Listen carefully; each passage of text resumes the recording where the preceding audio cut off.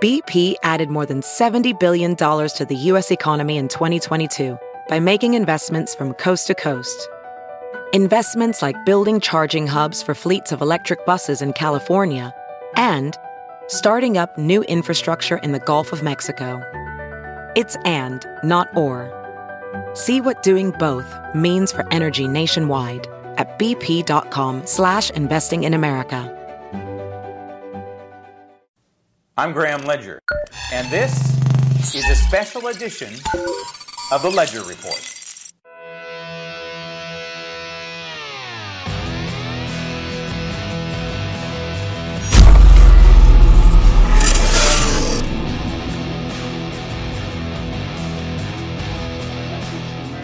Companies is this: you should not be using your profits to buy back stock or for dividends. Not now, not while a war is raging. You should be using these record-breaking profits to increase production and refining. Invest in America, for the American people. Bring down the price you charge at the pump to reflect what you pay for the product. Stop tape. So many things wrong with this statement from Joe Biden, occupant of the Oval Office. Where to begin? As some say on network television when they're being interviewed, there's a lot to unpack there, so I'll begin unpacking here. First of all, what war is raging? Is there a time on the planet when there hasn't been a war, at least in the modern era, going on somewhere, someplace? How exactly is the war in Ukraine affecting you? It's not. They're making it the wag the dog moment here to cover for an administration that isn't incompetent. A lot of people believe that the Biden administration, whether it is legitimate or not, it is still, quote, the Biden administration, that it's incompetent. There is certainly an element of that, but it's because they appear to be incompetent due to their radical agenda, which is the antithesis of what our free market system in this country is built upon. The war in Ukraine is a flea on the back of the world and the world economy. Sure, Putin is affecting all kinds of issues, primarily regarding gas and oil in primarily Europe, but that's because Europe is shooting itself in the foot. Europe has painted itself into a political corner. And now the folks in Germany are going to pay the price this winter, aren't they? This could be, I don't know. What issue is it going to take for people to wake up? Apparently it didn't work with COVID. Apparently it didn't work shutting down people's lives and killing grandma and grandpa and making businesses go out of business, screwing up the supply chain. That is why the supply chain, one of the reasons why the supply chain is so screwed up. It's one of the reasons why we have inflation. You can't take a free market system, which is now global. Our free market system has spread its tentacles globally. You know, it wasn't this way necessarily 100 years ago, but it is now. And so now we are interdependent on each other, unfortunately. And we're interdependent too much on China. And during COVID, we found out how dependent we are on China for certain things, certain crucial infrastructure, national security items like antibiotics. 95% of all antibiotics in this country is manufactured in China. I'm sorry, but when that statistic came out, I said, whoa, red flag moment. Are we going to allow China to build our tanks and airplanes? Same thing with antibiotics. You can't have 95% of antibiotics made in the country that is your enemy? Are you out of your... Did anything change due to that fact? No. No. So the United States free market economy, in a positive sense, has spread around the world. And so when supply chains get messed up because countries, especially in Asia, shut down, that has too many people chasing too few goods is a textbook reason for inflation. But in the end, it's not because of the free markets, it's because of government. It's because of radicals and bureaucrats and charter members of the swamp like Joe Biden. They don't know what they're doing. And his statement, this short little 20-second clip, is so ignorant, is so economically illiterate that it's stunning. Now, is it economically illiterate? No, that's the initial knee-jerk, right? Or are they preying upon the fact that most Americans don't even understand what he's saying? They don't even know what a stock buyback is. It used to be that a stock buyback was a good thing, right? Because the company is investing in itself, brings fewer shares of its stock out on the market, pulls them back in, makes the existing shareholders more robust, makes the company more healthy. Now all of a sudden you're evil if you do a stock buyback. And again, preying upon the ignorance of the American people, not even realizing that their 401ks, their IRAs, and whatever retirement plans they have, for example, CalPERS in California, how many of those investment vehicles have companies that do stock buybacks? Oh, virtually all of them. So when Joe comes out and says most Americans don't benefit from a stock buyback, is a lie. We benefit, if not directly as shareholders, indirectly, because of a healthy company as part of a healthy economy. We have it upside down right now.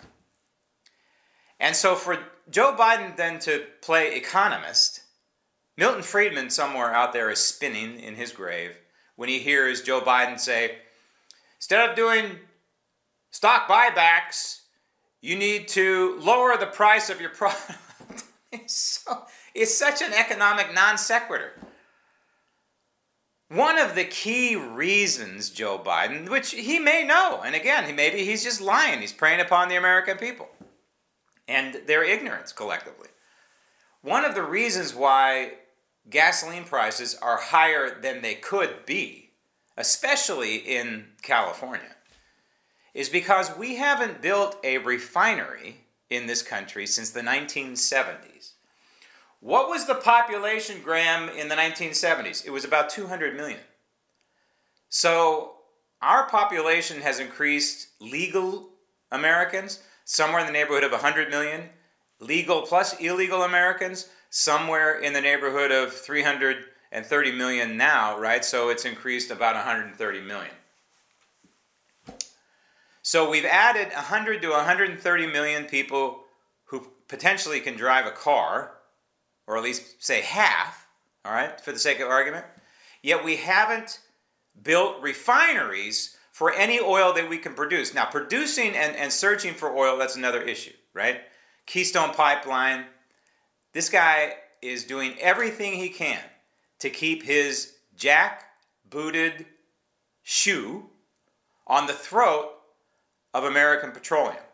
And oh, by the way, the administration's sending signal after signal after signal that 10 years from now, Shell Oil and all the other petroleum companies, Chevron, what have you, you're not going to be in existence 10 years from now. So why would you take that money that you're doing a stock buyback and invest it in a project that takes, 5 to 10 years to develop, when the signal is pretty clear from Washington, D.C., that they don't want you around and they're going to do everything they can to make sure that you're not around in the next 10 years? So, makes perfect sense, right? So Joe Biden wants to lower the price by releasing some strategic, millions of gallons of strategic oil, which, by the way, our strategic reserves are depleted to really an alarming number now. The strategic reserve is not intended for politics, and yes, this is politics. The strategic reserve is intended for national security. It's like dipping into your nest egg to go take a cruise, go on vacation somewhere. It's not what it's intended for, is it?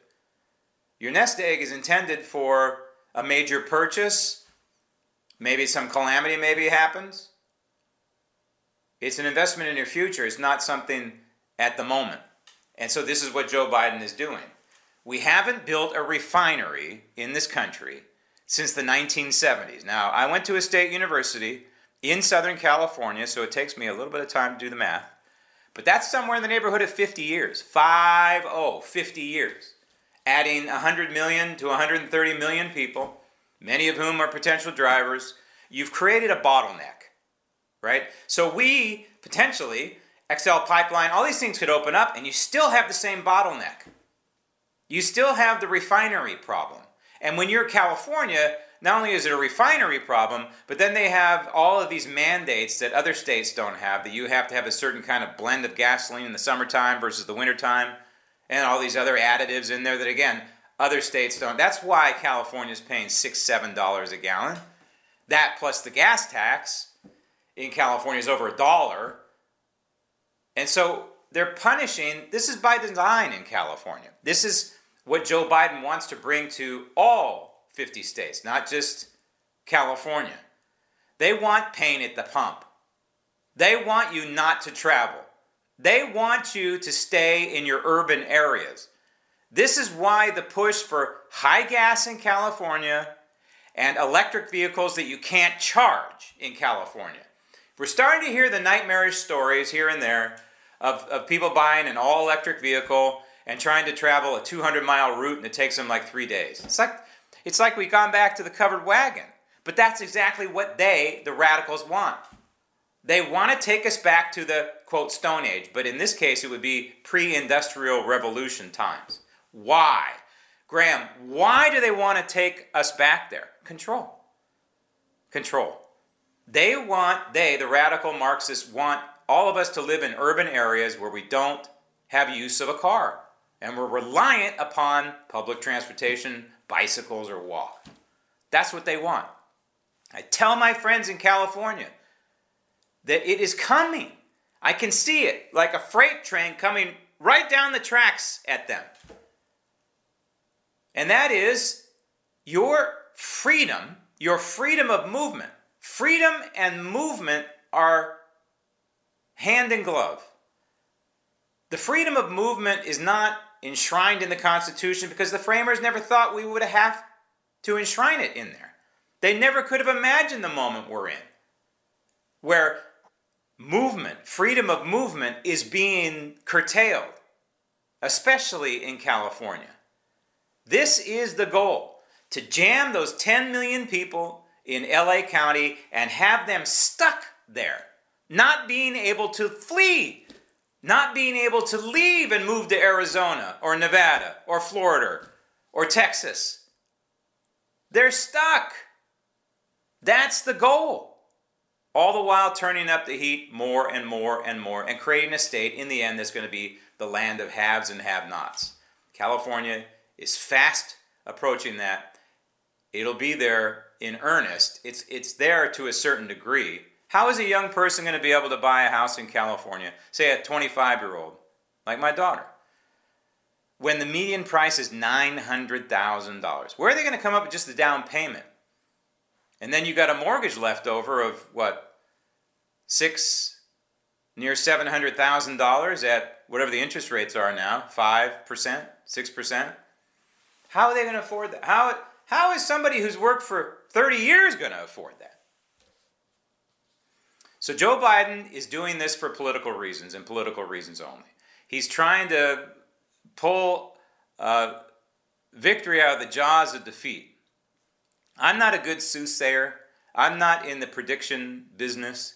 I can't tell you who's going to win the election, but I can tell you a rigged election, and that's what Joe Biden is trying to do here. He's trying to come off as, hey, I'm helping lower the price of gas, therefore I'm a good guy, therefore you should vote for the Democrats. It's not going to work, and we know it's not going to work, but that's what he's doing. And even the mainstream media had some rather pointed questions for him after this dog and pony show. This is why we have inflation. We have inflation for one reason and one reason only, because of government. Again, Milton Friedman would tell you that. How and why does inflation ever exist? Government. Because government is screwing with the free markets. That's why we have inflation.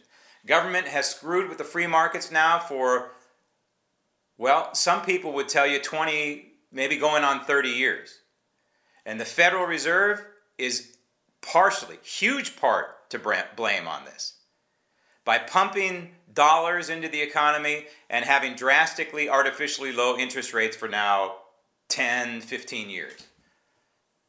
I said it, 7, 8 years ago, talking to my financial team on the air. I said, when you pump dollars into economy, I mean, basic economics tells me at some point you're going to have inflation. They would say, yes, at some point we're going to have inflation. Well, here we are. But it's not just the Fed. It's monetary policy, it's fiscal policy as well. And this out-of-control spending, our national debt at $31 trillion right now, and no one seems to care except me. I watch the debt clock because I am concerned about it. Because I know in the end, if this debt clock continues to spin like a top, like it is now, we gained another $1 trillion in debt in 6 months in this year. In 6 months, we gained $1 trillion in debt. Added on to the $30 trillion, now we're at $31 trillion. The out-of-control spending in Washington, D.C. is driving up inflation. Of course it is. And then throw in there the government response, the multiple government response to a virus, shutting down economies, shutting down lives, literally killing people. That's why we are where we are. It's economic chaos right now. And frankly, I don't know that the genie ever gets back in the bottle, but damn it, we're going to try. And that's why we're here. I want to remind my friends who often say publicly, and some of them are rather influential friends, that they still believe there might not be an election in November. And I say to myself, I don't often argue with them in public, but I will tell you publicly that I think that's a huge mistake to say that. Because that feeds into what the radicals want. They want us to be discouraged. They want us to be not engaged. They want us to go, oh God, no election, shoulders hunched, right? There's going to be an election in November, okay? I guarantee it. And God bless you for including some of my close friends who are involved in the electoral process, who are volunteering or actually getting paid to be a poll worker, because that's part of the solution. Absolutely 100% part of the solution, at least on the micro level. At the macro level, you know where I stand on this. It's very simple. Again, the framers of the Constitution would have never anticipated this, but we need a constitutional amendment that delineates our electoral process. The framers in Article 1 made it rather vague, and then in Article 2 again, same thing, vague. Rather vague about the electoral process. And they largely gave the powers, not largely, basically 100% to the states. They never would have anticipated these electronic voting machines and how they can potentially be hijacked. They never could have anticipated the level of deceit and willingness to cheat that some members of a certain party on the electoral landscape are willing to do in order to remain in power, in order to effectively make more money. Because what is power? Why do the Democrats care about power? Well, look at Nancy Pelosi. Don't look too long because you'll turn to stone. But look at the amount of money. I think it was $180 million she's made while she's been a member of Congress. And all these stock deals that her husband had done, just before they're about to issue legislation. Oh no, it's just a coincidence. So money is power. And cheating is rampant. And there's only one way to fix this, and that's a constitutional amendment. The only way to fix this country, frankly, is the Constitution and in large part constitutional amendments. The courts are not the root. I'm sorry. I have good friends who are suing regarding electoral malfeasance, and I support them, but it's not the root. Largely because the framers of the Constitution didn't give the third branch government any power here. It didn't give them any domain here. So the courts either don't want to get involved at all, or they'll nibble at the edges and never get to the root of the problem. These people over the last 2 years who have said, we need to have a case go to the Supreme Court and have the Supreme Court decide it. I don't believe, and again, I'm not trying to make a prognostication here, but I don't believe that's ever going to happen. Just because of the makeup of the courts. Just because of the roots of the Constitution, which give the courts no role, none whatsoever, in the electoral process. So we need a permanent solution. One election day, polls close at 8 o'clock local time, and if you're not in line, sorry, you can't vote. You got to have voter ID. And if you want to vote absentee, aka mail-in, fine, but you have to have it notarized. You don't have to have an excuse. You don't have to have a letter from your doctor or why it has to be. You have to have it notarized. And if you can't have it notarized, sorry, then you need to go and bring your butt down to the poll and vote. No more of this. If you're incapacitated and you can't vote, then you're incapacitated and you can't vote. You're not disenfranchised. You're incapacitated. And that's life. In 4th grade, if I didn't have a homework assignment, the teacher didn't say, oh, well, don't worry about it, I'll still give you an A. No, you didn't complete the assignment for whatever reason.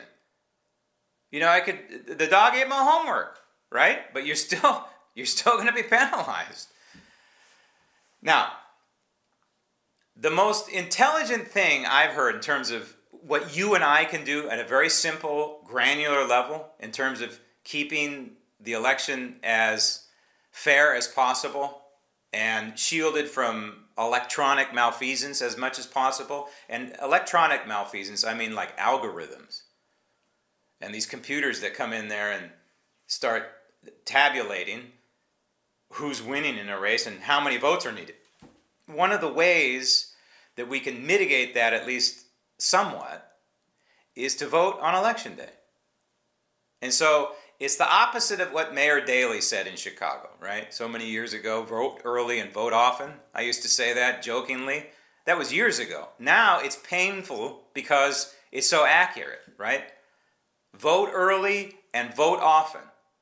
Mayor Daley, of course, was renowned for cheating and having dead people vote. It was a joke back then in Chicago. Now, unfortunately, what happened in Chicago has spread like a cancer throughout this country. So we had dead people voting in Arizona, for example, which was completely ignored or poo-pooed by the mainstream media during the Arizona audit. It was not enough to affect the outcome. How do you know? And even if it wasn't enough to affect the outcome, so it proves there's election malfeasance. It proves that could be just the tip of the iceberg, and indeed it was, according to the Arizona audit.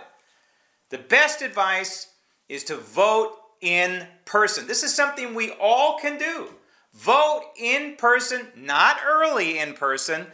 Vote in person on Election Day. Plan your day around it. Sometimes there are lines. And, okay, so, bring your phone and check your emails. Or bring a book.